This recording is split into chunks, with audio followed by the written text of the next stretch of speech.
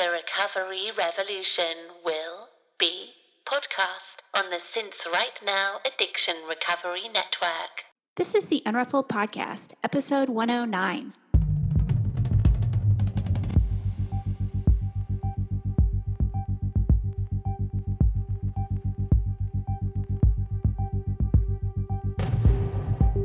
This is a podcast about recovery through creativity.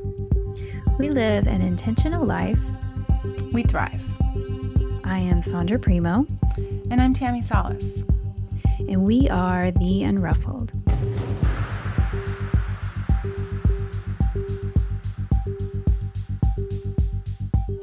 Hey, Sandra. Good morning. How are you, my friend? I'm buzzing. That is a great Not description. buzzed, just buzzing. Not buzzed. No, same. When this releases, it'll be May 6th, so we will be right into the million days of May. We'll be on day 100,000. Just kicking it off. Yes. Yeah, May can be such a busy month. And it's like the end of the school year. But I got to tell you, so I'm like having a billion ideas that are just like waking me up in the middle of the night, and I need to like write them down.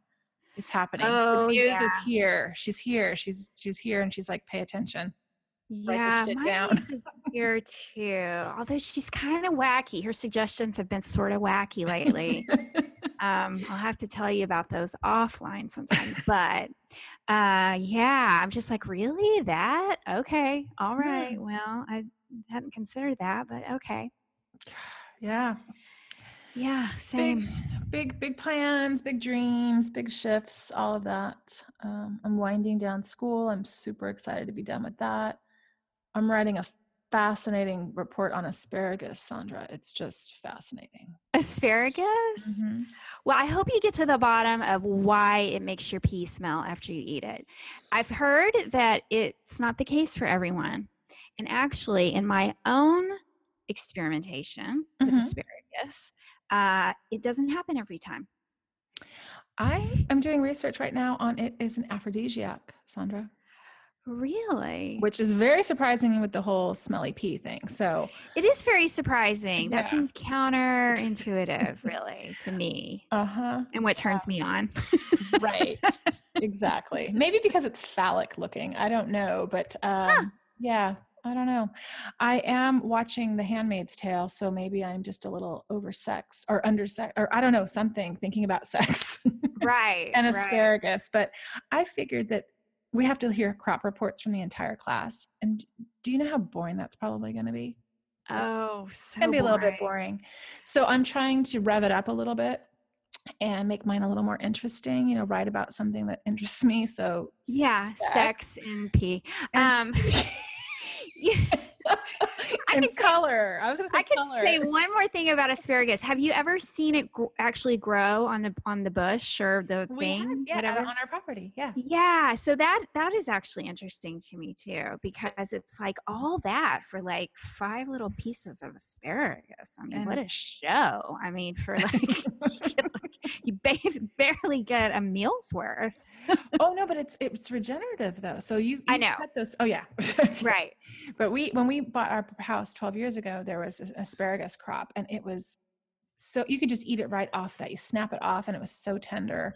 And you plant them in crowns. There's little crowns of asparagus. Anyhow, I'm learning. I'm looking at all that. colors. I don't know. I just have one hippie friend that has a huge one growing in her front yard, and she I thought it was fascinating.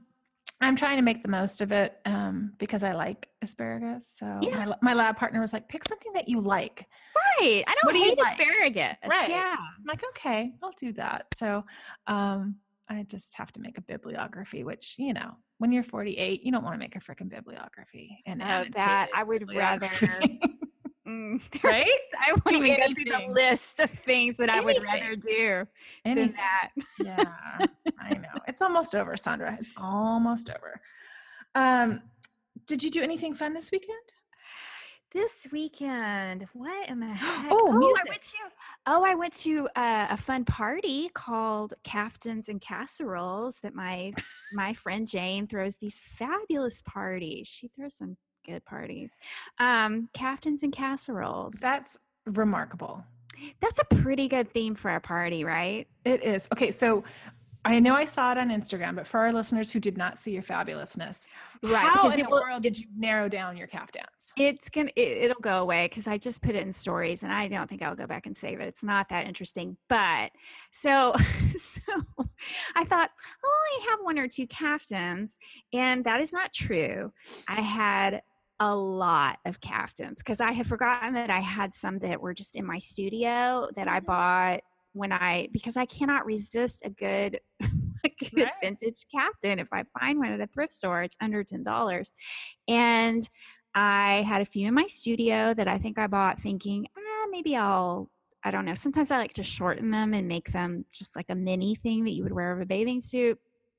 And so I had others that I had dug out of so long story short, I had a ton of caftans, like 9, I guess, 8, something like that.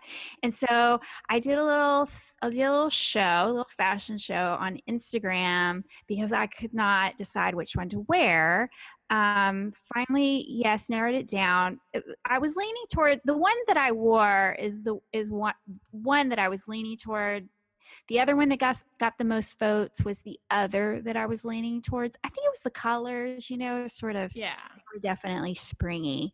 The one I chose, really calling it a caftan was really a stretch. It was hot. It was not a caftan, but it was hot. It was so hot. You look so gorgeous. I loved it. My friend so this party, like, it's people that I've known for 20 to 30 years. So long time, as long as I've been in Austin, and then some that I went to school with. So that was even before I came up to Austin. But my one friend told me, well, clearly you win. Yeah. Anybody like, sees that that picture that is great because I love to win. I love to be the winner. Especially at an event where you get to show up looking gorgeous with a casserole in a Pyrex bowl or pan and winning at sobriety. Yeah, winning. Right, right. Because Yeah. this was a drinking party for sure. That I was enjoying my Topo Chicos, which, we get to do when we are feeling secure in our sobriety. Yeah. And it was super fun. And when after dinner was served, and I had some tres leches cake, I had a lot of tres leches cake. It was time to go, and we left. Great. And you woke up the next day feeling awesome, or did you have a tres leche hangover? I had a bit of a tres leche hangover, but I still popped right out of bed. Mm-hmm. I still popped we right can out do of that. bed. Yeah. It was great. So great. It was great. So anyway, yes, thank you, Jane, for your wonderfully themed party. And I think anyone really should feel free to steal that theme. I know that I think we should do one in California too. When I sent you a message, I'm like, are you going to Aaron Shaw Street's neighborhood? Like, where are you? Right, I know. Where is this caftan and casserole party? I know. Yeah, I had to tag her to get her attention because I'm like, you need to weigh on in this caftan thing. I'm going to need your opinion. Did you see her Easter outfit? Yes, Lord. Everybody follow Aaron Shaw Street. You will not be disappointed if you love vintage and thrifting and just her Southern loveliness, because I just love her hat that she wore for Easter. And I know. She looked beautiful. I know. Beautiful. So what else? What did you do? What do you have going on? Your studio is coming together. Studio is coming together. It was a quiet weekend. My son turned 16 last week, so we had a quiet celebration. Happy birthday. Yeah, it was nice. I got to spend the day with him Saturday shopping, which we never do together. So it was nice. Did you go see music though? I feel like you went to a concert. Oh, I saw Al Green this week. Yeah. How was that? So good. He only played about 8 songs. And as we were leaving, this woman, it was sleeping next to us said, she goes, I figured that was about $5 a minute, but you know what? It was worth it. That kind of summed it up. It was worth it. It was worth it. But there was a great band that opened up for them from New Orleans called Tank and the Bangas. And I will be traveling, if I have to travel to New Orleans to see them again. You'll see them. I'd really love to see them in their element too. I would definitely go see them again. They were so good. I watched the Tiny Desk concert because you posted a little link. Yes. I think in our Facebook group. And oh my gosh, that ponytail, that side ponytail she has in that. Oh my God. The God. girl is bringing the style for sure. And she was definitely bringing the style at the show. And I think this week they were on Jimmy Fallon, which I haven't watched that yet, but I'm going to. Thanks for reminding me. I need to write that down. They were so good. Write this down, put it on your list. Just got work to do. Yeah. I watched Brené Brown's special this weekend. Haven't watched that yet. Really good. And and she talks a lot about gratitude in there. I really appreciated that. I made some notes. And then I watched a really great documentary called I Am Maris. It's about being a young yogi, and she had an eating disorder, and she's 15, and she did yoga teacher training, and about her beautiful evolution since then. She's 20 now, and it wasn't very long, but it was just, I felt called to watch it, and it was about recovery, recovering yourself. And so it was just really beautiful, really beautiful. But that was how exciting my weekend was. I just enjoyed the quiet and just the calm before the storm of May. So I did launch I talked about it last week on the show, but I did launch my Shine 5-week program, and I had someone sign up. So I'm very excited about that. Very exciting. And so it's still available. It's on my website at tammysalas.com. It's a 5-week creative course. And you can follow me on Instagram. I've written some info about it on my grid too, if you don't, at Tammy Salas. And for the show, I noticed on our Instagram, I don't think we promote that very much. I'm not super active on our Instagram page other than I post the show there every week. Right. But people can follow so you'll know who's going to be the guest that week. And that's at The Unruffled Podcast. On Instagram, and it's just the show artwork and the show notes that we have, so that you can kind of see what that week's episode's about. And there's a link to SoundCloud so that you can listen and download and find all the others. Right. What about you? The only thing I will promote, let's see, by the time this airs, my spring 30% off discount will be wrapped up. So I'm sorry if you missed out on that. I'll probably do another one in the summer. But I talked about it last week, but I have offered a chance to work with me one-on-one. It's called Change Your Story. If you have a creative project that you want to bring forth from your womb, and you would like a little accountability coach partner relationship, I'm your girl. And you can learn all about it on my site. The May session will have already started, but it will start again in June. So is it like a 4-week program? Or 4 week? Oh, great. 4 weeks. Yeah. So one in May starts the 6th. Okay. Starts today. Right. The day that this airs. Starts today. And so you will miss out on working with me in May, but if you want to sign up for June, that's available, and we'll start probably the first. I work with each person based on their schedule, but it would start like the first full week of June. So like the starting June 3rd. So that full week, and we go for 4 weeks. Excellent. Oh, I love what you're doing. I can't wait to hear more. Yeah, me too. I hope that, I'm sure, as with everything that we do, I will learn just as much about me and my teaching and guiding abilities. And who knows, maybe I will turn it into a program, like a group program at some point, but this is good learning experience for me as well. So, but I know how to bring a project forth. So yeah, you do. Yeah, I do. Yeah, we both do. We do not suck Yeah. at that. We do not No. suck. Let's just say that. Let's pat ourselves on the back. We do not suck at accountability projects or getting shit done. That's not where we lack. Well, good. I'm excited for you, and the people that are going to work with you are going to be very lucky. Yeah. I'm excited for both of us. All So, right. Should we jump in? Tell who our guest is? We should. I should probably get to that. Yeah. Let's talk, because we do have a guest today, and she's a lovely guest, and her name is Emily Cornell. And I will tell you a little bit about Emily. She never expected to be an expat. The last 2 years have been ones of seismic change for her. She reconnected with her college sweetheart, quit an 11-year career in advertising, got married, and moved abroad. To stay grounded, even before she left the United States, she started leaning into creative play by signing up for the Recovery Gals Art Exchange, which is mine and Tammy's little baby. That's right. She was amazed at how creativity supported her recovery and vice versa. Emily is learning to claim sober and writer as part of her public identity and is sharing her story beyond her circle for the first time.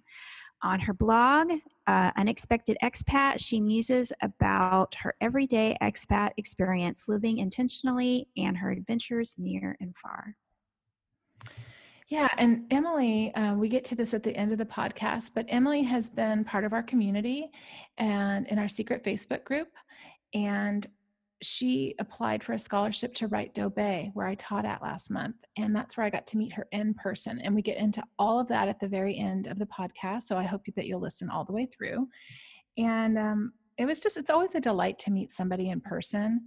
And talking with her today after we did the interview, I just realized how much Emily stays in solution and how her recovery has been driving her towards finding a solution, which is so beautiful to hear about.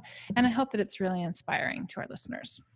Oh, yeah, definitely. Oh, and you can find Emily on Instagram at EC Cornell. Yeah. All right. Enjoy. Hey, Emily. Good morning. Good morning, Emily. Welcome to the show. Thank you. I'm excited to be here. I bet. Well, I bet. You are. I bet you're super excited. I am. Oh my gosh. Can you tell it's morning again, Sandra? We were just talking about that. Can you tell our listeners where we are chatting to you from, where you're at?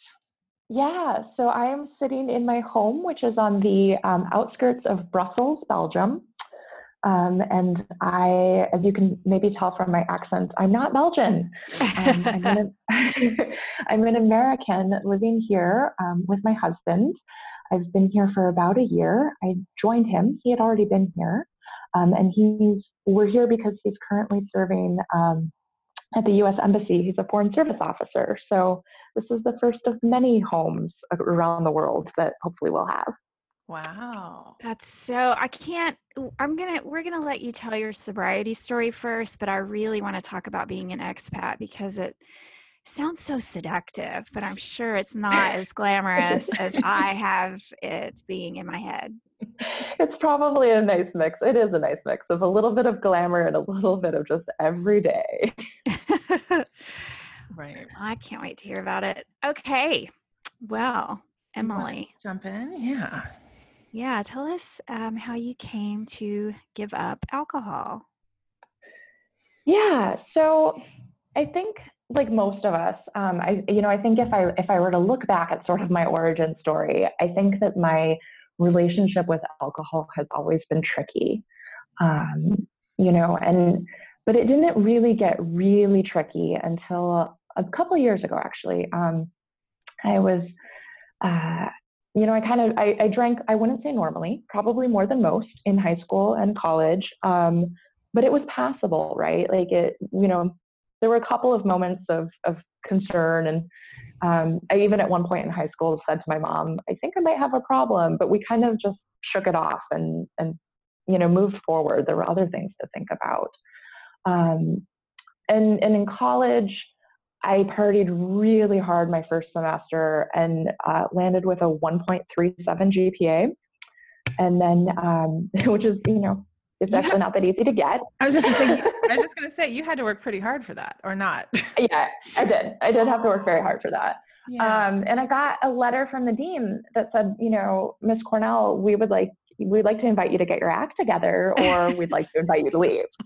And this is saying a lot because I went to the University of Colorado at Boulder. Oh, yeah, that is saying a lot. It's a party school. You're just doing your part, right? I was, but that letter scared me, and so Yeah.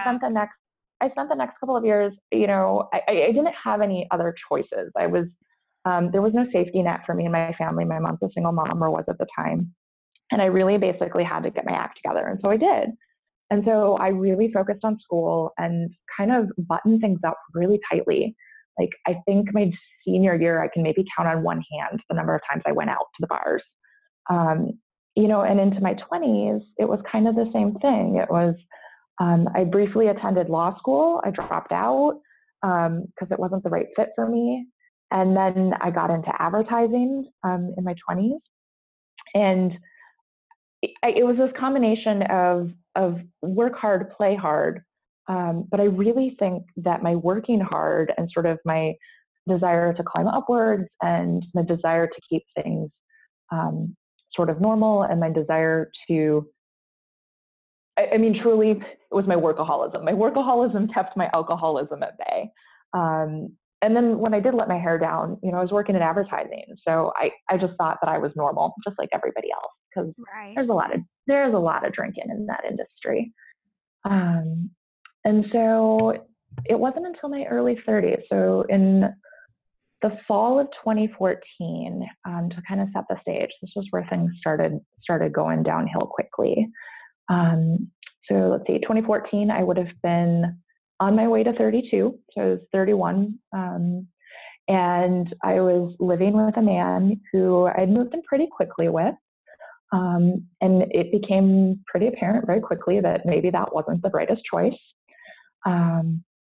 And at the same time, my brother was dealing with some pretty life-threatening, really scary things, and an illness. And in Thanksgiving, right around Thanksgiving of that year, so fall of 2014, he ended up in the hospital. And my answer to that was to just go off the rails and, comfort myself in Jack Daniels, which was funny because Jack Daniels really wasn't my thing at the time. It was more wine. But I really went off the rails, and it really continued kind of through that winter and into that spring.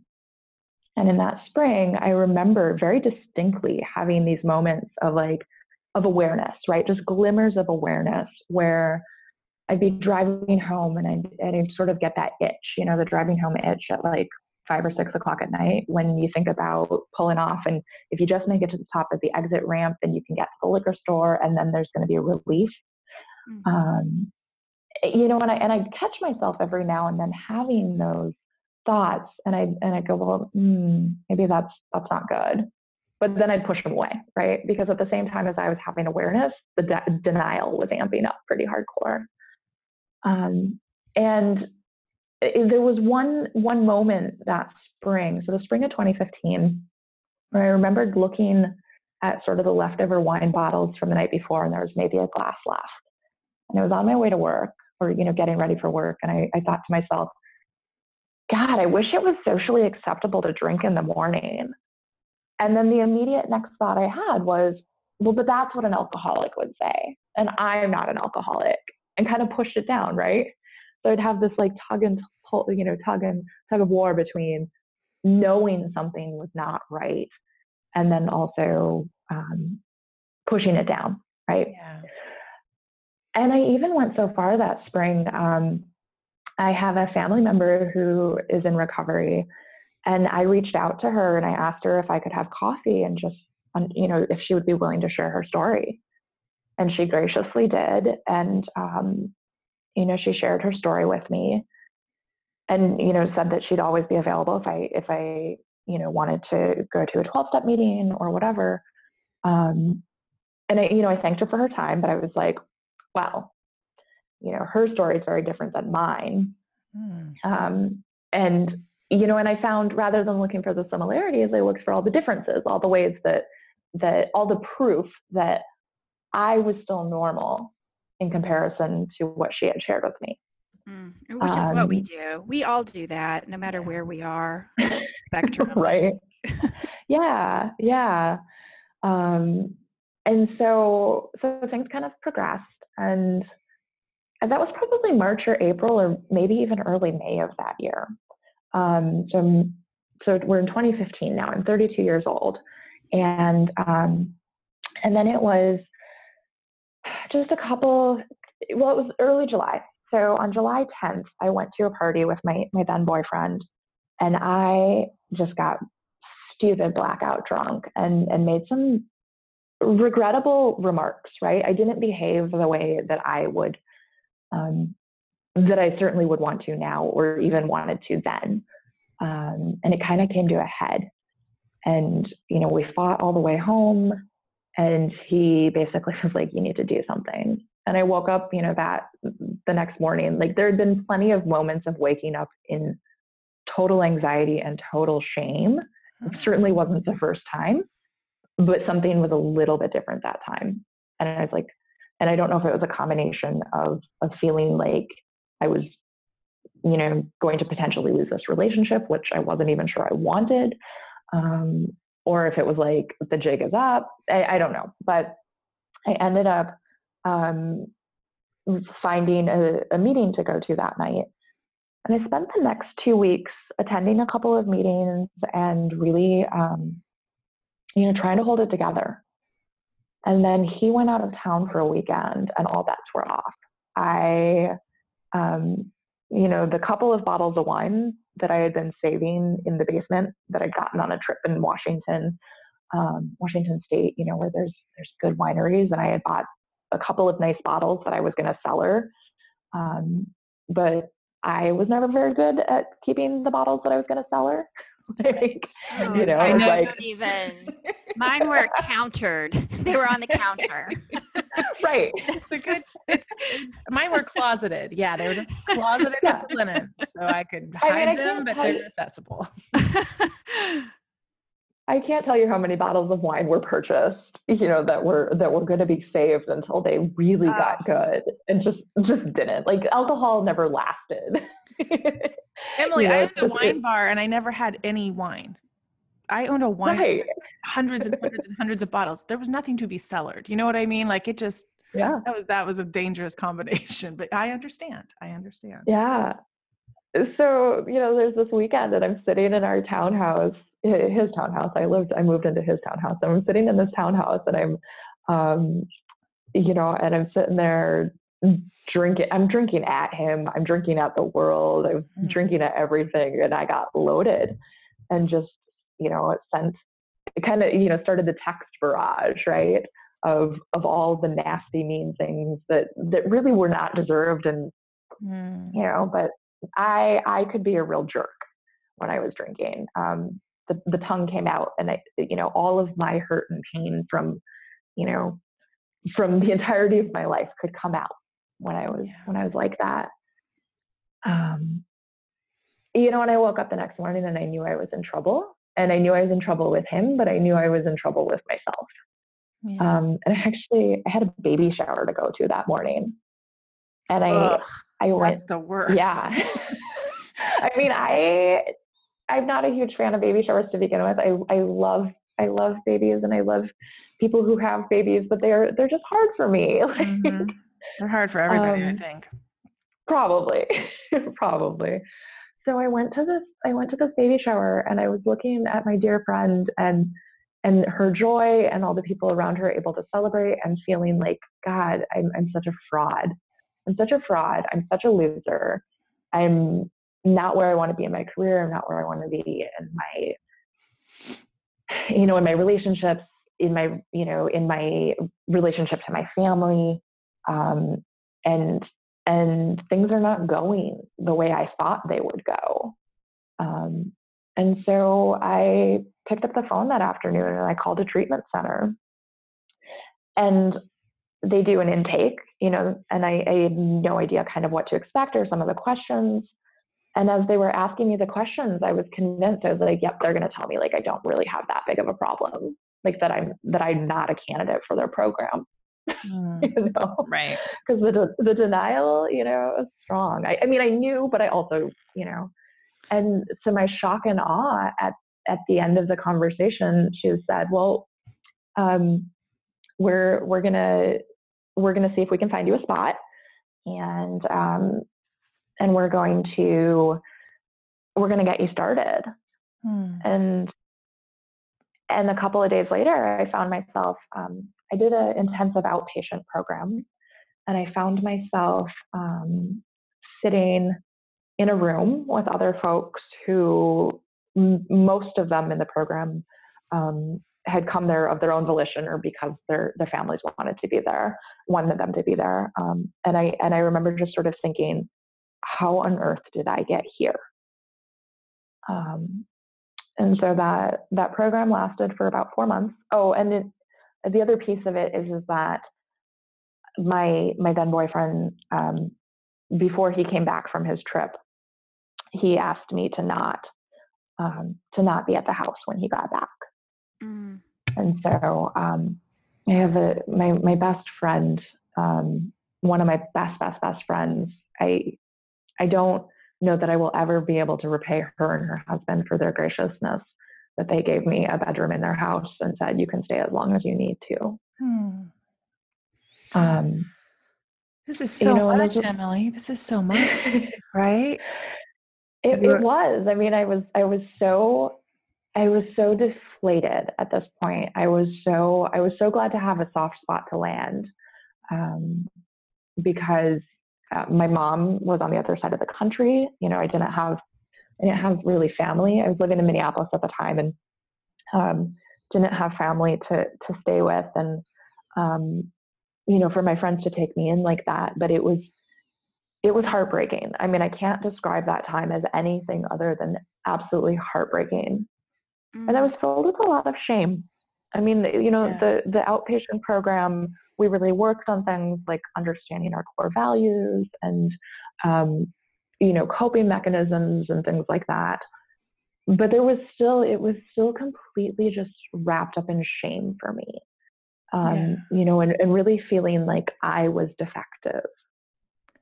And losing, I'm sorry, I was just going to say, losing your relationship too at the same time, it was probably just all the proof you needed, right? That you were, you know, whatever story you were telling yourself that you were. Oh, absolutely. And, you know, and I had close friends, and I had a couple of close friends, although my world had gotten pretty small between, you know, being a workaholic and then, you know, sort of as I look back, realizing that the drinking had amped up, you know, to this point. There were the people who stayed with me through that time were the people who really, really, really loved me unconditionally. You know, and I have to say they're all still in my life. But let's see, so this would have been end of July through, I graduated from that program in November. And it's funny because I thought I was this like star pupil, right? I did all the homework, I did all the things, I went to every session. But I had the opportunity to relatively recently to read my discharge notes. And I was kind of surprised. I mean, not really, but a little surprised to see that my counselor, you know, my caseworker, it didn't have high hopes for me to stay sober and to not relapse, because what I was really good at was like checking the boxes and hitting all the lines. But what I really hadn't seemed to internalize is sort of that inner shift, right? Yeah. Well, checking the boxes, being the perfect student, I identify with this very much. So were you doing 12-step while you were in the treatment program? Was that part of it, like required? I had a lot of reasons why it wasn't required. It was highly suggested. Right. And I'd go to just enough to check off the boxes. Right. But you weren't all in. No. It wasn't for me. The only at the reason, time. At the time. the only reason I asked that is because knowing my personality type now and kind of seeing how I operate, and like when someone had suggested it to me, knowing me with my Virgo-ness and my follow the rules, like she was like, I think a 12-step program is going to totally speak to you and your personality type. And I didn't know what that meant at the time. And it slowly has worked me over the years, and I've come to realize like, oh, that's true. But I was just curious if you were checking those boxes, but you were just doing it enough to get by. You were just like doing it. I'm going to get out of here. So that's probably why she didn't have, not that the 12 step is the answer, but that you were just checking it to move on. I was, and I was over intellectualizing things. Like a perfect example of that was, I would spend, a not insignificant amount of time trying to find medical journal articles or things like that, proof that that if I could just fix what was like underneath it all, like the trauma and stuff like that, that was the real issue, and so I stayed abstinent from end of July of 2015 all the way through to June of 2016. So I didn't drink for 11 months. But in like February-ish, maybe January-ish of 2016, I stopped. I stopped going to any meetings. I stopped, I just didn't drink. I wasn't doing anything to really, build a spiritual program or do anything other than just not drink. Right. And wouldn't you know, that it's an easy, at least for me, it was an easy way for me to really rationalize and to go, well, my real problem is sort of underlying trauma. My parents divorced, which was heartbreaking when I was younger. I'm a child witness to domestic violence. And so there was plenty of stuff that, that the problem wasn't that I was an alcoholic. So, right. Which, that is actually the solution to most things, right? It's because you can figure out, and now I'm just analyzing your recovery here, but this is how, sure. I think we all go through this, like, because we are smart people. We do want to intellectualize everything. And to get to the bottom of it is all well and good, but it's how we cope with those things. And if alcohol is often the solution to cope with those things. It's our coping mechanism. It's our self-medication. And so it's just it's the symptom instead of it becomes the problem, but it's the symptom to the of the problems. Absolutely. And that's what it was for me. And so in the summer of 2016, I was at an airport restaurant with a colleague of mine ready to get on an airplane. And it was funny because he knew me as somebody who didn't drink. And I thought real hard about it. And then I ordered a glass of wine. And,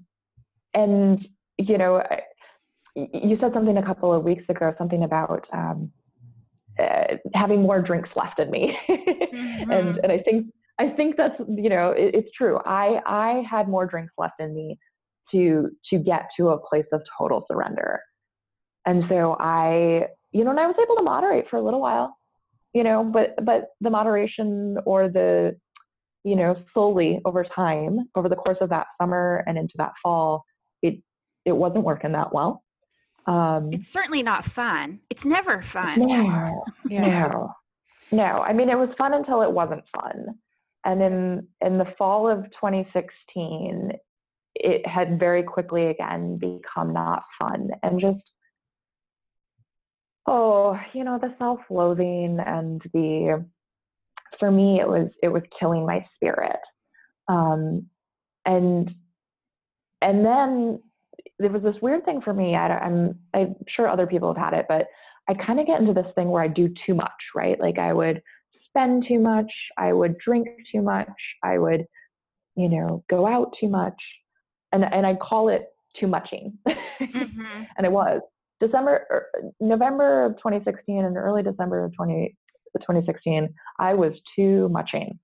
And just really not, I mean, I knew it, right? Like the mirror had already been held up to me.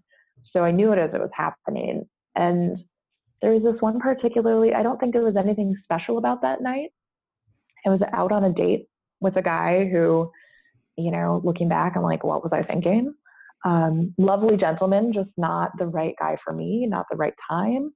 All sorts of reasons why not. And I got really, it was my last drunk. I got really drunk.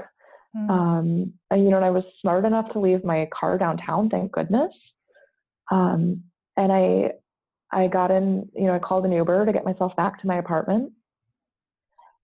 And I mean, I laugh about it now, but like, how pathetic is this? I'm on my way. I'm, on my way back from a date. I look all cute and whatever, but I'm like drunk.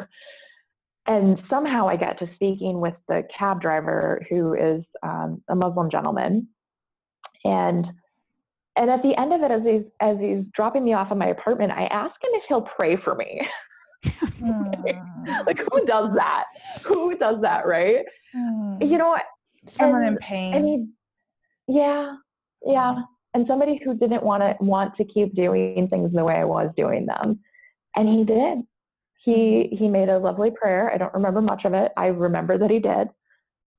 And I got myself safely into my apartment and up to bed.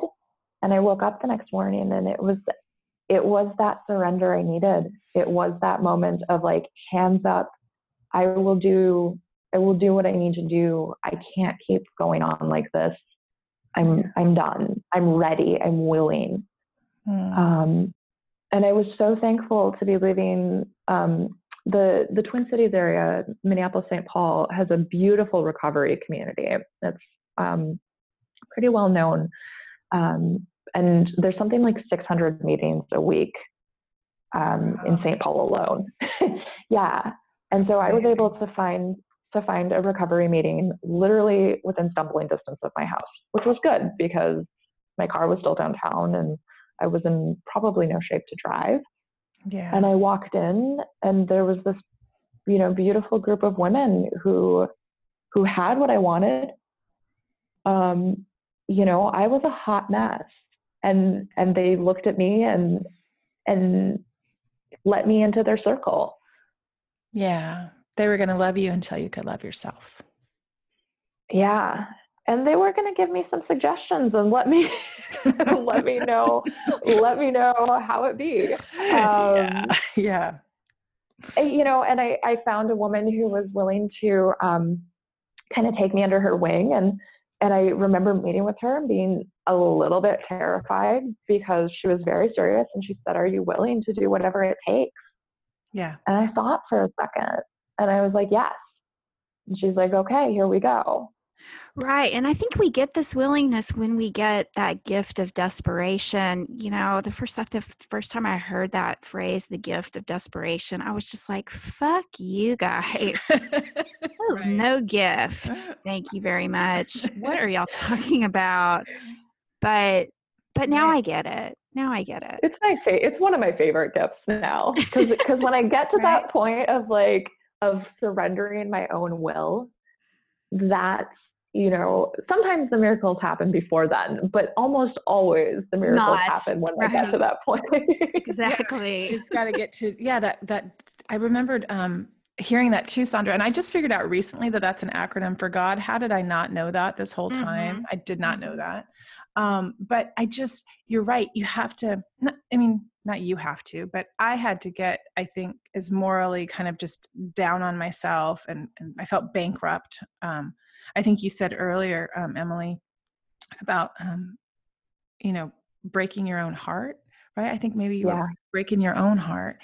And it feels like when we finally have done that, or when we get there, when we can admit that, like that we've just left ourselves so many times by drinking the way we do. At least for me, that I was just this shell of a person when I finally got to the rooms. And it was a relief to be willing. I think my co-sponsor always asks me, and now I ask my sponsees, like, are you willing to go to any lengths Right, because that's to what stay it says sober? too in the big book. Yeah, Yeah. yeah. Yeah. And the thing is too, before I had my own gift of desperation, I thought that desperation would be circumstances. Like, of course you're going to feel desperate if you're in a jail cell, or you're going to feel desperate if you total your car, or if your kids are threatened to be taken away. But outside circumstances often have nothing to do with getting sober or having that final day one. It's all Yeah. internal. That gift of desperation is your own personal bottom, Yeah. where you're miserable and you're at the end of the road and there's nowhere else to go. It's a feeling. Yeah, it was for me. Um, I was spiritually broken. My social circle had gotten pretty small. I had a good job, I had a car, I had a lot of things that, that on the surface looked like I had my act together. But, and I have a lot of not yets in my story, right? Like if I had kept on, what would it have looked like? But my soul was broken. Yeah. Right. And so I did what people suggested. And there's a saying that I heard that just really hit home. It was like, chop wood, carry water. And what that meant, just to do the easy, simple chores and tasks and things. And it's so ironic, because I had been on this like quest, right, of thinking about, I was almost ready to be done with advertising, because it's, there were things about the industry that I loved and things that I didn't. But it was a really easy place for me to hide my alcohol problem and my workaholism problem. And I had been lamenting for like a while that I just wanted an honest job. And I had this like idea of what that looked like, and it was probably going to be on a farm somewhere. So somebody said, well, you just need to chop wood and carry water in those early couple of months for me. And that was the work I did, Yeah. To keep it super simple, right? Mm-hmm. Just need Mm-hmm. to keep ourselves fed and get some sleep. And for me, it was long, hot showers, like keep it super, and go to meetings. Yep. If that's what you're doing, or do whatever the thing is that is tethering you to your higher power, I think, and for me, like that was so hard because I didn't think I believed in God or the concept of God. And I like to over intellectualize it and overthink it and debate it. But in the end, like, just like you said, chop wood, carry water, suspending my disbelief helped me get sober. Like just suspending my disbelief in a higher power, or that there was a power greater than me, because I just thought I was all that and a bag of chips. Like I had to suspend it. And it felt like a relief, just to do It did. And there was such a relief, and like that I knew that, like, for me, it was about, going to my day job, but then it was about getting to a recovery meeting every day for 90 days. So you did 90 and 90? I did. Yeah. I did. I mean, I didn't have perfect attendance, but I got pretty close. And I had work travel in there. So it was about finding a meeting in different communities and finding a way to, I wasn't really out there with my colleagues. So I would just sneak off in the morning, get a taxi where I needed to go. Do you think that was really powerful, Emily? Because I didn't do 90-90 because I didn't go into the rooms until I was about 7 months. And so my sponsor didn't recommend it for me because I'd already been sober for 7 months. But do you think that that was important and pivotal for you? It absolutely was. Yeah. It anchored me, and it gave me, and more than that, I've heard it said that self-esteem comes from esteemable acts. Mm-hmm. And at the end of it, there was this sense of like, if nothing else, I accomplished this. Yeah. And of course, over the course of 3 months, 90 days, I was transforming. You know, my relationship with my higher power, which I choose to call God, had been, I was convinced that God had given up on me. You know, I've always believed in God as long as I can remember. My mom's actually a minister. So of course there's complications there, you know, but I was able to sort of start getting connected again to my higher power, to other people, you know, and I fell in with this really beautiful group of women and some men too, but they're in St. Paul, there's folks meeting at 6:30 every morning, and those were the meetings that I could get to with my work schedule, and so I did. So, you know, they were early, but I did something for myself, you know, and for my recovery first thing every morning for a long time. Well, and you kept your word to yourself, which you're right. I did. That's your esteemable act that builds self-esteem. Hey, Unruffled listeners, just popping in mid-show to remind you about our Patreon fundraising campaign.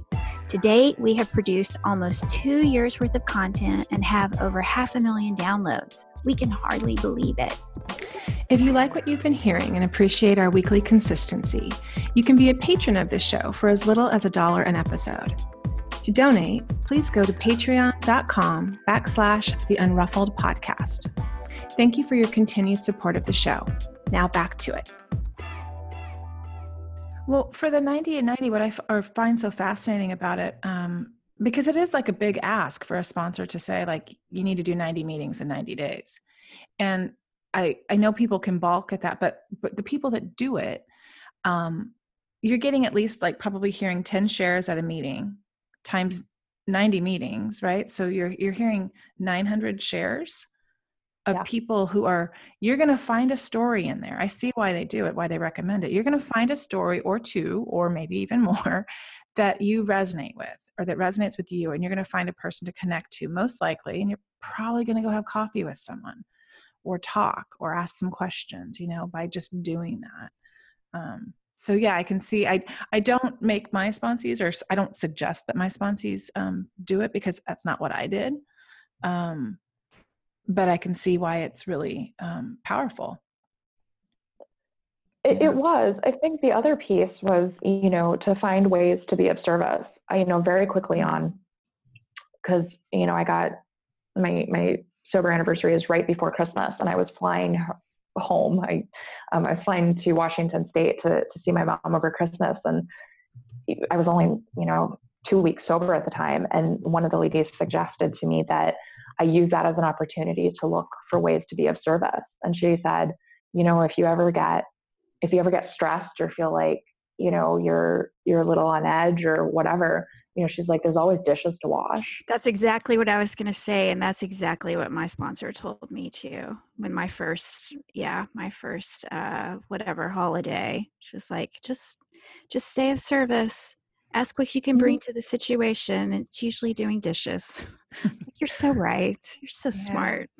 Dishes are such a powerful spiritual tool. Totally. Well, and like, so I want to make sure we jump and get to some other things. So I appreciate you telling us your story. And I know that's going to be really helpful to a lot of our listeners. But I know we kind of have to jump a bit, because you got married here in between and moved to Brussels. You started making art before you left the U.S. I know that, and you're part of the Recovery Gals Art Exchange. So, sober wedding? Yeah? Sober wedding in my living room.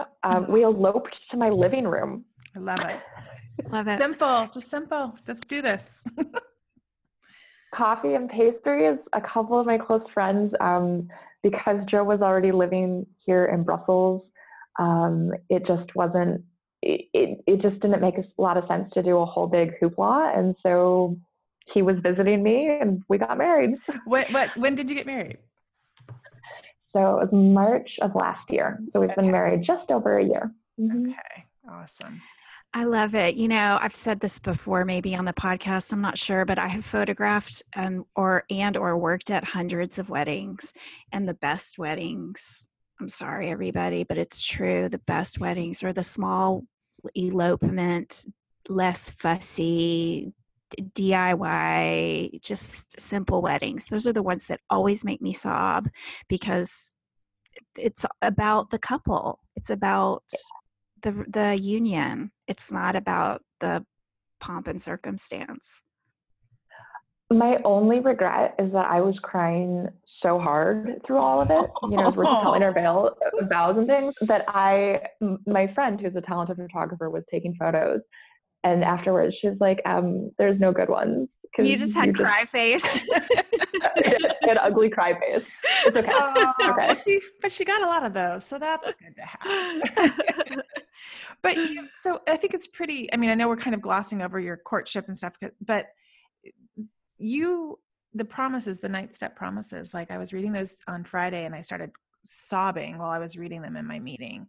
But the things that are coming true, right? Once you get sober, and the things that you can have in your life, and the finding love, or a job that satisfies, or economic security, or all of these things that are promised, like when they start happening, it's amazing. It's this beautiful proof that like this is working. Yeah, and so I actually reconnected with and married the boy who had always been the one. He was my college sweetheart, and we reconnected. And then the courtship moved pretty quickly because what was old was new again. But my world literally expanded because I got sober and was in a good place to meet him, and then I moved across. I moved across the ocean. So and I know. Go ahead. Go ahead. No, I was just gonna say Go ahead. I'm sorry. The worst host. Go ahead. Oh no, I was just gonna say, my story. There's lots of stories around my story, but my story is a recovery story because that is the keystone. Without that, nothing else happens. But it's true. Well, how did you? So moving abroad. So you weren't like, when we're drinking, they have the phrase, the geographic, right? Like we pull these geographic cures when we move places and try to think our drinking is differently, but you're making a physical geographic and you're sober. So that has to be a whole new thing to set up abroad. Can you share with us, an example or something of how you tried to tap into the recovery community once you moved to Brussels? And was that difficult or was that easy? I've had to recreate what my recovery looks like, or how I work at my recovery here. And it's interesting because as part of the clearance for me to come to join him, I had to let the medical board know about my treatment and about things like that. So I actually had to come up with an actual plan that I spoke with a doctor about before I moved, around what I was going to do. And so, what it looks for me like now, I've not found in the English speaking community, I haven't yet found recovery meetings that work for me. I've tried quite a bit, but it's, and my French or my Dutch are just not good enough to try, although I might try a French meeting. We'll see how it goes. But what that meant is that I really had to lean into what's available online. And so, I'd already been a member of our secret Facebook group, and I carried with and sort of stayed in half touch with a couple of folks back from St. Paul.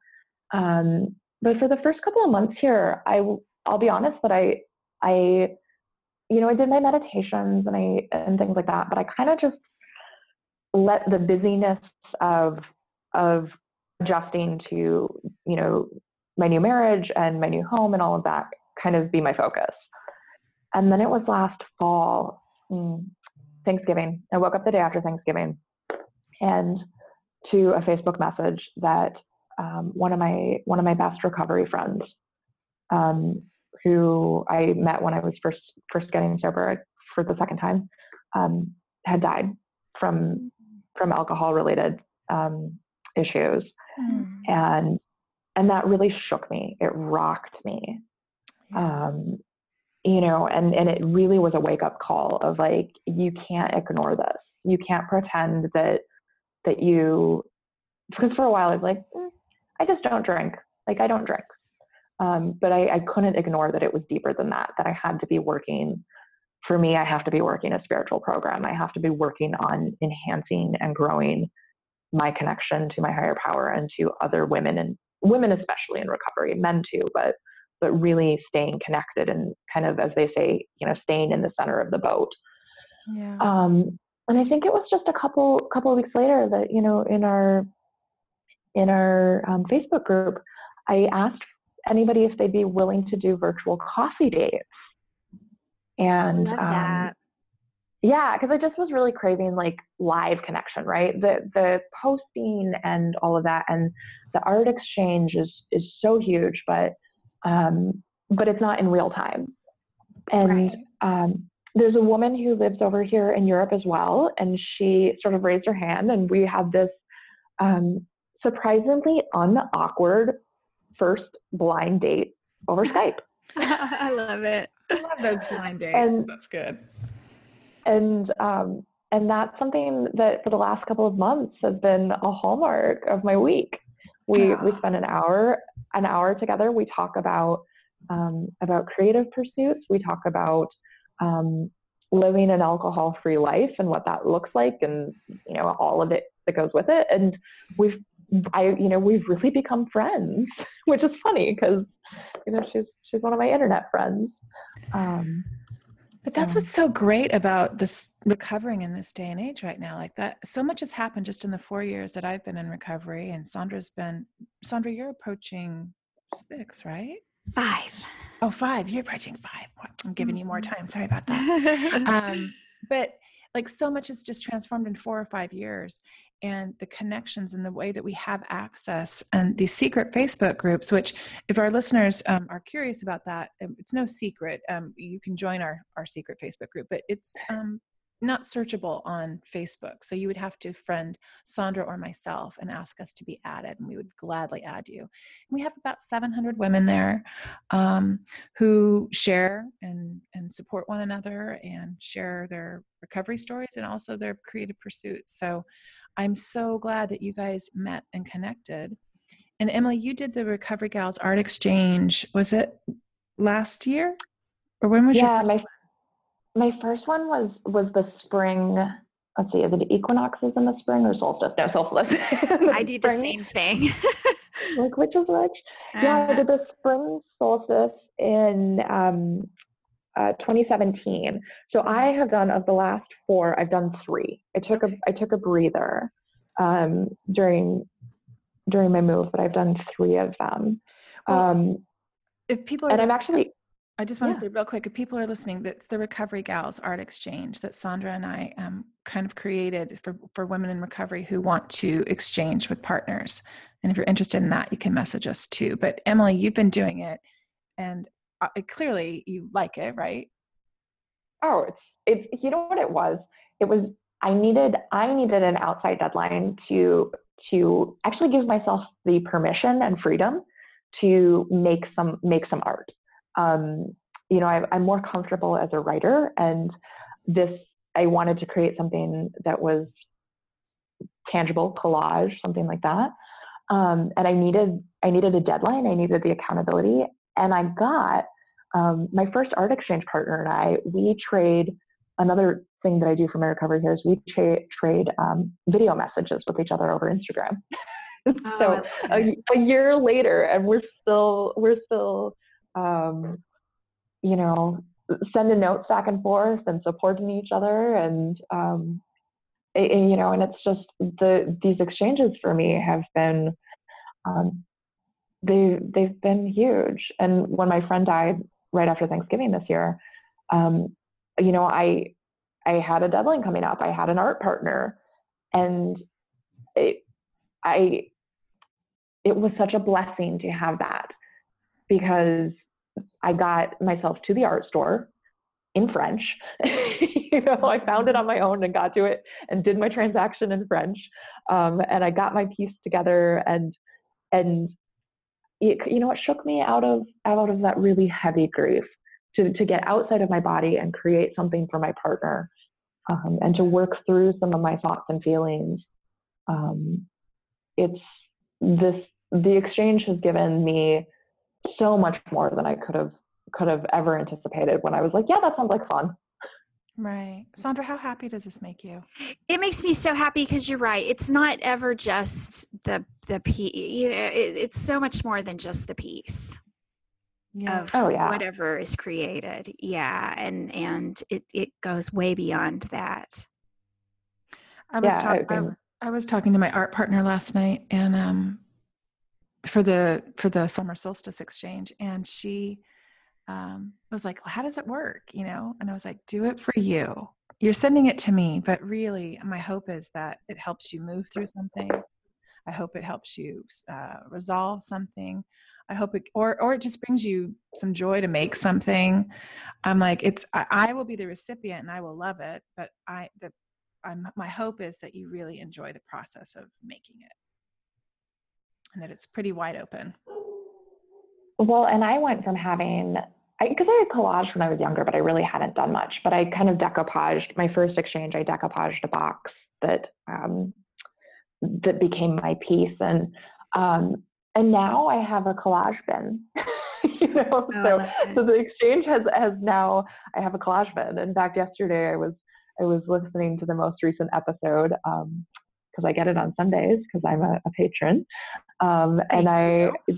it's kind of my Sunday thing right now is that I listen to the episode, I drink a good cup of tea or coffee, and I play with collage, and it's just really something grounding. And I have an office in the lower level of our home, and my husband calls it my hobbit hole, and he just knows that I go in and I hobbit, and he knows that when I go, there's a woman who goes in, to the Sunday ritual. Is a much better woman coming out. Right. He knows that that's my time, and it's my time working recovery and working creativity at the same time. I love it. Yeah. I mean, that really just hits all the buttons for, why we wanted to start the art exchange, because I think so many women that find themselves in recovery, that are trying to fill that void, they don't think they're creative or whatever, or they haven't tapped into it and since they were little, whatever their story is, they just need permission. They just need a little permission. Yeah. And so the exchange just gives that permission, and it can open up a whole practice. I think it's also, Sandra, I was thinking when I was chatting with my friend yesterday, I was thinking like, it's also about being accountable. It's also about keeping your word. Like when you're signed up with these partners, to communicate, to reach out to another woman in recovery, it's all these little tiny things that we practice, right? And I get to practice those in different ways in my life, but the exchange gives me an opportunity to do it with this focused intent that I'm not going to ghost my partner. I'm not going to leave it undone. If I can't follow through, like this is what I was mentioning, like if you can't follow through, communicate that, reach out to another woman and say, I'm not able to do it. Or, just to show up in my life differently than how I used to do it. Because I used to do that where I would flake out, or I would say I'm going to do something and never do it. And then I have to hide from that person. Like, I think it also gives this other layer of recovery of showing like you can do it differently. And it's pretty safe because I think everyone who's participating would totally get it and understand. Absolutely. Yeah. Absolutely. Well, let's talk. I know the time is flying, and I just want to talk to you about your writing. And I read, we posted in the group, Jen Ferber was on our show, a guest on our show earlier this year, and she's the founder of Right Doe Bay on Orcas Island. And she sent me a little link saying, hey, there's a scholarship for someone. Would you mind sharing it? And so I shared it in the Unruffled group, and that's really the only place I think I shared it. I didn't share it anywhere else. I just didn't. And you were selected as the scholarship recipient, and you're all the way in Brussels. I mean, there's so much to ask about this. So you wrote this beautiful letter that I saw that you wrote to Jen. I can see why she selected you. It's gorgeous. But I'm curious, traveling all the way so for me to travel to Orcas Islands is like planes, trains, and automobiles. And for you, I would imagine it's way bigger. And so you and I chatted before. I know you like picked up sparkling water for me. You like, we kind of were communicating. How did it feel traveling from Brussels to this little tiny island where you didn't really know anyone? I mean, how did that feel for you with your sobriety and how sturdy you feel emotionally? Yeah, so traveling in airplanes, it's a fact of my life, just because of sort of the nature of our crazy lives. But I've learned how to get through traveling, because it used to be that the airport was somewhere where I treated myself to wine. So I'm always aware of the fact that airplanes, or airports especially, are places for me to continue practicing a different way. So, I readied myself for that and just kind of thought about, and I always sort of visualize what it's like to have a quote unquote successful trip for me, which is, not drinking any of the little bottles on the airplane. But really, I from the get-go, I really saw it as a pilgrimage. I don't know why, but in my head, it felt like a pilgrimage.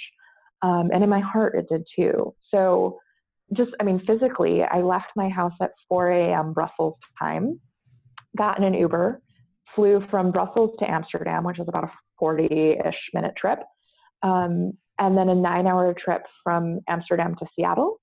And then you get out at Seattle and you drive. And I did 2 take a hours little breather. Yeah. Well, I took a breather on Whidbey Island that night. I stayed at a lovely bed and breakfast with farm animals. It was great. But then I got onto the ferry at Anacortes. And it's funny because I was on the ferry taking a picture, and a woman came up to me and said, "Are you going to a writers' conference?" And sure enough, she was going to the same conference I was. And as we got to talking, because the ride from Anacortes to Orcas is about an hour, as we got to talking, she shared with me that she was celebrating 1 year sober that day. Oh, wow. That's amazing. It was, so there was this it was so easy for me to see because I am connected to my higher power now. I was like, oh, of course. Yeah. There it is. Oh, there it is. Oh, you'll have to I was share exhausted, with me. Yeah. But it was, it was this pilgrimage, and I saw it as that the whole time I was traveling.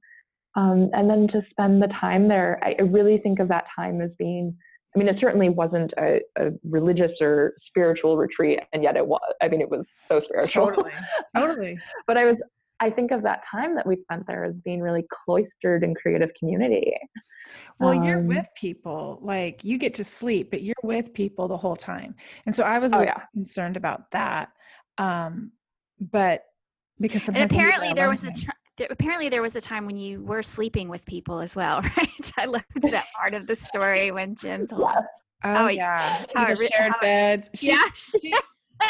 She expounded on that at the retreat, saying like, when we first did this, we thought that was really clever, like a surprise. But very quickly, because was this the 14th one, Emily? I think it was. Yeah, it was the 14th. But after the second one, which is where I went, that all bets were off. They weren't doing right. She said no one wanted to sign back up for it. I want to share a bed. No, you need some personal space. At some point, yeah. But so I'm curious, what was do you have a favorite exercise or teacher or a part that stuck out to you? I know there's a ton. There were so many. Oh, so much. There's a couple of things. There's a wonderfully amazing musician named Lee Bob. And his band is Lee Bob and the Truth. And he taught a session on songwriting. And I asked him afterwards, because I got a chorus. It was a difficult. Some people banged out songs and they were beautiful, and I came up with like a 4-line chorus, and that was the best I could get. And I thought I asked him afterwards. I was like, well, I'm a little worried this is kind of trite, and he was like, not everything needs to be profound. And I was like, oh, preach, and he's this gentle soul of a man who, when he plays, he is like a lightning rod I liken it, his playing is like listening to ecstatic dancing. I don't know how else to describe it. Yeah. And so he really touched me, but there were so many moments. And I've got a whole notebook full of things. Yeah, he made a great big impact on me, and I kind of fell in love with him because he was amazing and sober as well. And he really was this kind of, between you and him, to tether me and Jen, like knowing who the sober people in the room was really helpful. And I felt sturdy. Because I thought it was going to be very emotional for me to go back, and it was very satisfying for me to go back. It was really beautiful. And the teachers that we had were so great.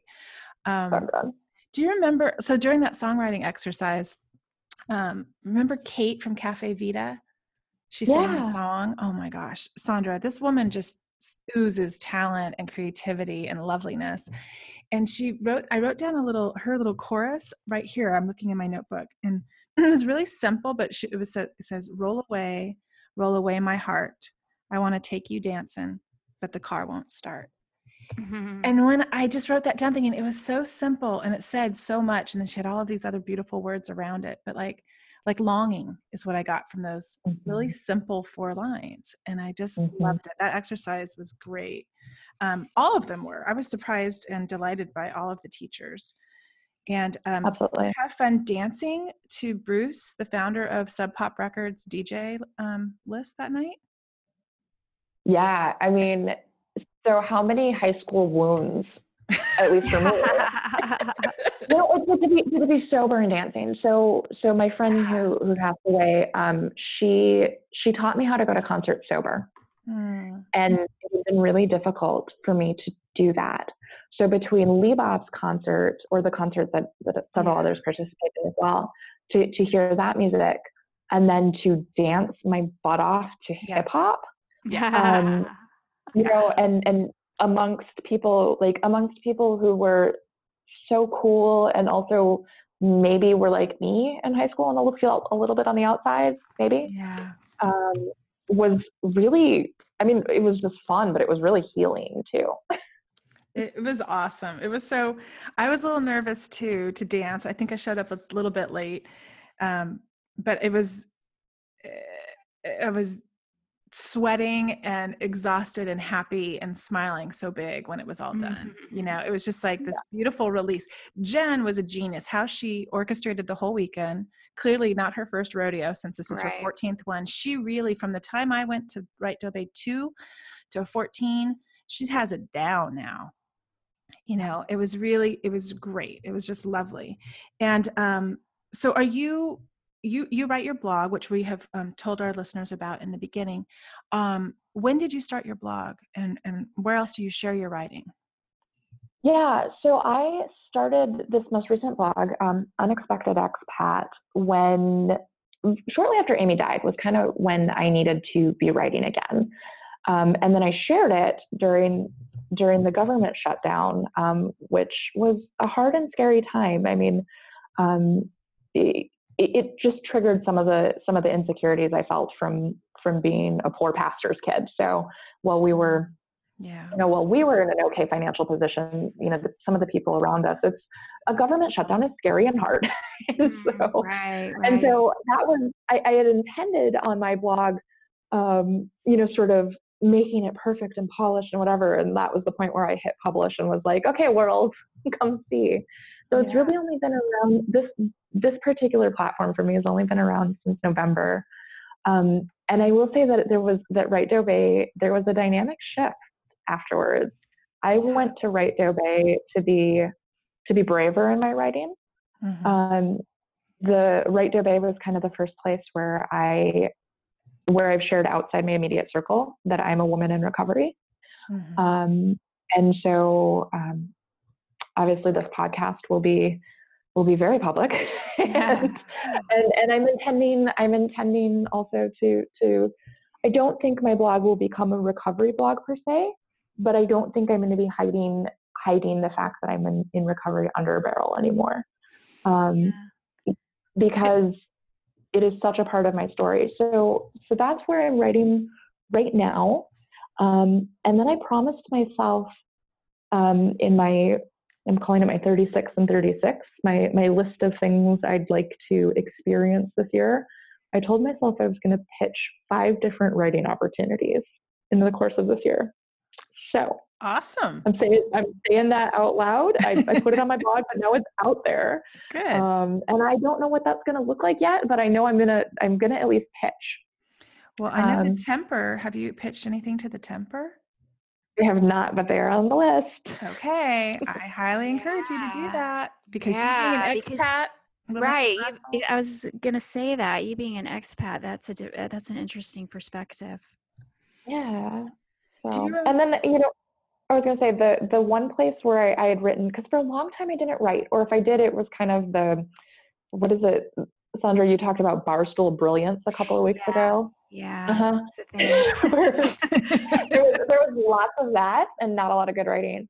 I will say that in 2015, just before I got sober, the Twin Cities producers of Listen to Your Mother selected me to open up their show that year. It's a show of stories told in monologues by writers about motherhood. And I wrote a piece called Despite Everything that kind of told the story. That was the first time that I had publicly come out and said, I'm a child witness of domestic violence, and we got through it, and this is what it looks like now. And I watched that, Emily. It was beautiful. Absolutely. Thank you. Beautiful what you wrote. Absolutely. Do you so when we were at Right Doe Bay and J. Ryan Stradall, the author, was there, who wrote Kitchens of the Midwest, he talked about writing female characters as a way to keep his mother's memory alive. And when I was watching you read your work, I was thinking, I know your mother is still alive, yes? Yeah, she is. But the way that you wrote it so kindly and to bear witness to what a good mom she is. Yeah, it is. And it's funny because the anecdote in that piece, and Despite Everything, about the milk, and I would say it's probably worth watching. But it's really about good. the milk, I was going to save that. That was always going to be the story I was going to tell at her funeral. You didn't have to wait for that. Good. And I decided it wasn't that the story was ready to come out sooner than that. And I've really been thinking a lot lately. What's interesting to me right now as an artist, as a writer, is story and the power of story, and what does it mean to be telling my story, and how can that heal me? How can it heal others? And so I think that's where I'm going next. Is really. And I don't know what that looks like. This kind of came to me this morning in my morning pages of I think my calling in the world is really connected to story. I have no idea what that means yet. But did you feel super supported and like that, the whole environment of having an intense 3 or 4 days with this group of strangers? Like when you leave there, they do call it the Doe Bangover. They called it the Doe Bay hangover.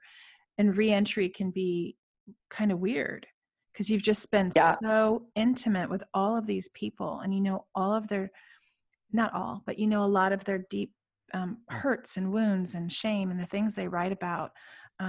It does a number on you. How long did it take you to kind of shake that off? Solid week and a half. Oh, no. If you end up at my blog, you'll see a piece called Temporary Human about my experience, because I stayed together, but I came a little undone. Part of it was I had been on 4 transatlantic flights in the space of 3 weeks, which jet lag will do a number on anybody. But it's just such an intense time. So physically I was exhausted, but my heart had been kind of, splayed open in the best possible way. And it was really hard. It was really hard. I cried all the way home. And there was a moment in Amsterdam, you know, I was sitting on a layover in Amsterdam where I was like, I don't know if I want to come home. You know, my husband in all of his wisdom said, well, you can always leave tomorrow. Why don't you come home and just see? Right. And so I did. And then I stayed. Yeah, I started crying as soon as the plane took off from Orcas Island, from that little tiny plane that I was on. Not because it was a plane, because I get stressed out about that, but just all of a sudden the experience, I would just realize what I just left. And I left kind of abruptly because I was having so much panic and anxiety about the flight. I had to quickly leave. I took a really quick picture with you. I didn't say goodbye to anybody except for Lee, Bob, and you. And Jen, Casey, and Carrie gave me my key outside. They gave you this beautiful kind of vintage key, Sandra, and they present it to you and say a few words.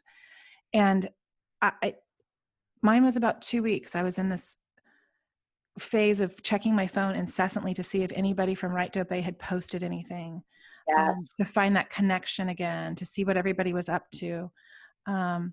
And to basically, you come home and you kind of like, so I feel like I want to blow up my life a little bit and I want to do all the things I've always dreamed of. And I'm kind of dealing with that aftermath right now. And just the shift that happened was not just about writing something there for me. It's just the whole experience and living a creative life, and really beautiful. I'm so happy that you got that scholarship, and I'm so glad you said yes and that you did what it took. Right. Yeah. Cause it's one thing to like apply for a scholarship and then you get it and you're like, oh shit, now I've got to like actually you really had to do some work to get there. So that's impressive.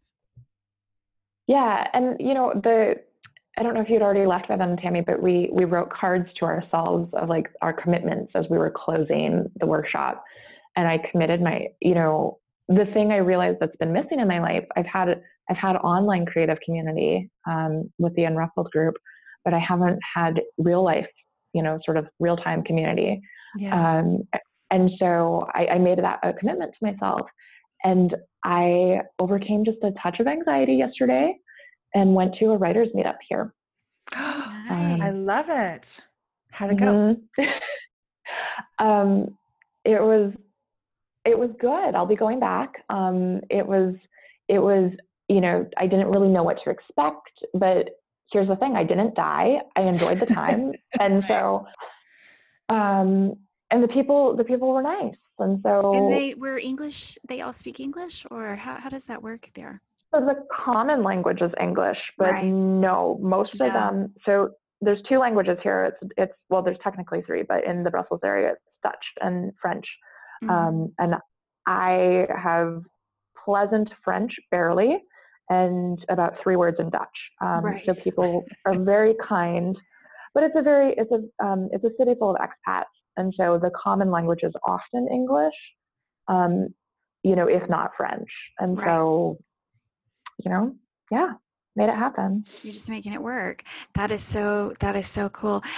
I love writing groups. They're my favorite because there's accountability. There's, if it's the kind that's set up to where you can give feedback, there's that. I think feedback's invaluable. I love it. How long have you been in your writing group, Sandra? On and off since I got sober. So for like almost 5 years. Yeah. That's awesome. Yeah. That's great. That's great. Oh, Emily, is there anything else that we have missed here? I mean, I'm sure there's a lot, but that's something that you wanted to share, or where people can find your writing, or anything that we've missed that you want to share? I don't know that there's anything you missed, but I'm always open to connections, because especially this expat thing, right? It can get a little lonely to be the sober girl in the room. Right. That's probably the non-glamorous side of being an expat. Is it probably does get a little lonely, right? It has been for me, and particularly so. The foreign service community, I think, is perhaps even a little bit more quiet. If there are folks in recovery, I certainly don't know who they are. So I'm here. I'm I'm gonna be speaking my story more bravely. I made that commitment. So if folks want to find me either at my blog, which is unexpectedexpat.com, And my contact information's on there. If anybody ever wants to drop me an email, that'd be great. Always up for virtual coffee dates or in real life if you find yourself in Brussels. And then, I'm pretty active on Instagram, although certainly not as active as others. And I'm at EC Cornell. And that's a fun place too, to connect with folks and share little slices of life. And then hopefully I'll be in a couple more places too, but I got to go pitch them. Yeah, do. And inside the Unruffled group, feel free to share that link to the talk that I watched that you gave, and the title, I'm sorry, Despite Everything, when you were reading that. Oh, yeah. Feel free to link that after we post your episode. Feel free to link that underneath so people can watch it, or anything, a link to your blog. Like, we'll put it in the show notes. Yeah, we'll put your blog some in of the your show things. notes. Yeah, for sure. But we loved what I wanted to say when I was looking at our page. I know in summertime I'll get more active on there, but so that people can interact underneath the episode. For our listeners that are listening, like, if you want to interact and you want to be part of the conversation, ask to be part of the Unruffled Facebook group. And then when we post the weekly episode, most of our interviewees are in our group, so they can answer questions, or if there was something that resonated with you about Emily's story, you can start a conversation there. And if Emily doesn't see it, or if she's off Facebook for a while, Sandra or I will respond or say something, or get in touch or try to find an answer. So feel free to do that. Yeah. Well, we're at the fun part of the show now, Emily. Really fun. I did my homework. I knew you would. See, this is the part of the show where we have our guests share 3 tools in their Unruffled toolbox that is helping them either with their sobriety or their creativity, or what's really that you're digging right now. And so what are your 3 things, Emily? Yeah, so the first is morning pages, and that's a practice that's newer to me, although it's not a new practice. But I started it probably in January, and I'd say I show up most days to my pages, just to clear out tumbleweeds, and really for me it's about the discipline of practice and keeping my writing muscles moving. And is that freehand? Yeah, so I've got a beautiful journal my stepfather gave me, and I get up and do 3 pages. I'm going to interject one thing about morning pages. I really want to get back to them because I am working on a big writing piece right now, and I went back and looked at, I did morning pages. I had just celebrated my year of sobriety, and so I did them pretty consistently for about 8 months. And I just want to say that was a joy to go back. I was so glad that I had that to go back and look at. Yeah. Because a lot of it was just sort of brain dump, but it was so interesting to see where I was at that time. A lot of it was just mundane thoughts, grievances against my husband that day or whatever. But it was really interesting to go back and look at those. It's kind of a treasure, and so I need to get back to morning pages. Is what I'm saying. Yeah, that's a good tip. Yeah. So, yeah, go ahead. Number 2. So number 2, exercise, but exercise with other people. Oh, yeah. So I have figured out for me, and what I do is I have a walking buddy that I walk in the woods with once a week. And she is just a dear, she's become a dear friend here, and we walk together with her pup, and it's so good for my soul. But I also take some classes, some group fitness classes, which I never thought I'd be that person. Actually, at the local Army installation, there's a military spouse who volunteers her time and gives classes, and I love the accountability. I love the community. I love the endorphin rush. And if you've ever faced a Belgian winter, it's kind of like a Seattle winter, like get your body moving. So it's really about exercise and community for me. I do exercise on my own, but it's just so much better if it's with somebody else. And so the third thing is Skype or Google Hangouts. I actually use Google Hangouts more often than Skype or FaceTime. But to me, that has been a huge recovery tool for me. Whether that's speaking once a week with my buddy from the Unruffled group, or speaking with a woman from back in Minneapolis about recovery. that is indispensable to me. And I think for anybody who finds themselves in a remote situation, I know there's folks getting sober in small towns or whatever, like you can find your person and you can set up virtual coffee dates. And it's a little awkward at first, and then you kind of got to get used to the webcam. But and it certainly doesn't replace in-person contact, but it comes pretty close. Oh, that's such a great tool. Yep. That we can do that now. It's with such ease. Yeah. Oh. Yeah, it's been a lifesaver. Oh, Emily, thank you so much for taking the time to chat with us today about all manner of things. Yes, it was lovely talking to you, Emily. Yeah, and for having Thank you for the art exchange and for meeting you at Doe Bay. Like, I just love all the intersections, and that's what keeps happening in this recovery community, right? We just keep intersecting and meeting different people and expanding our little network of sober people, not just women, but humans. Yeah. Well, I loved meeting you, and we loved chatting with you this morning, and have a beautiful day. Thank you. You too. All right. Bye, guys. The Unruffled podcast was created and produced by Sandra Primo and Tammy Salas. Our show is edited and mixed by Steve Hecht. Original music composed and performed by Caitlin Schumacher. Original artwork created by Tammy with the help of graphic designers Chris Aguirre and Amy Lanier. Thanks for listening.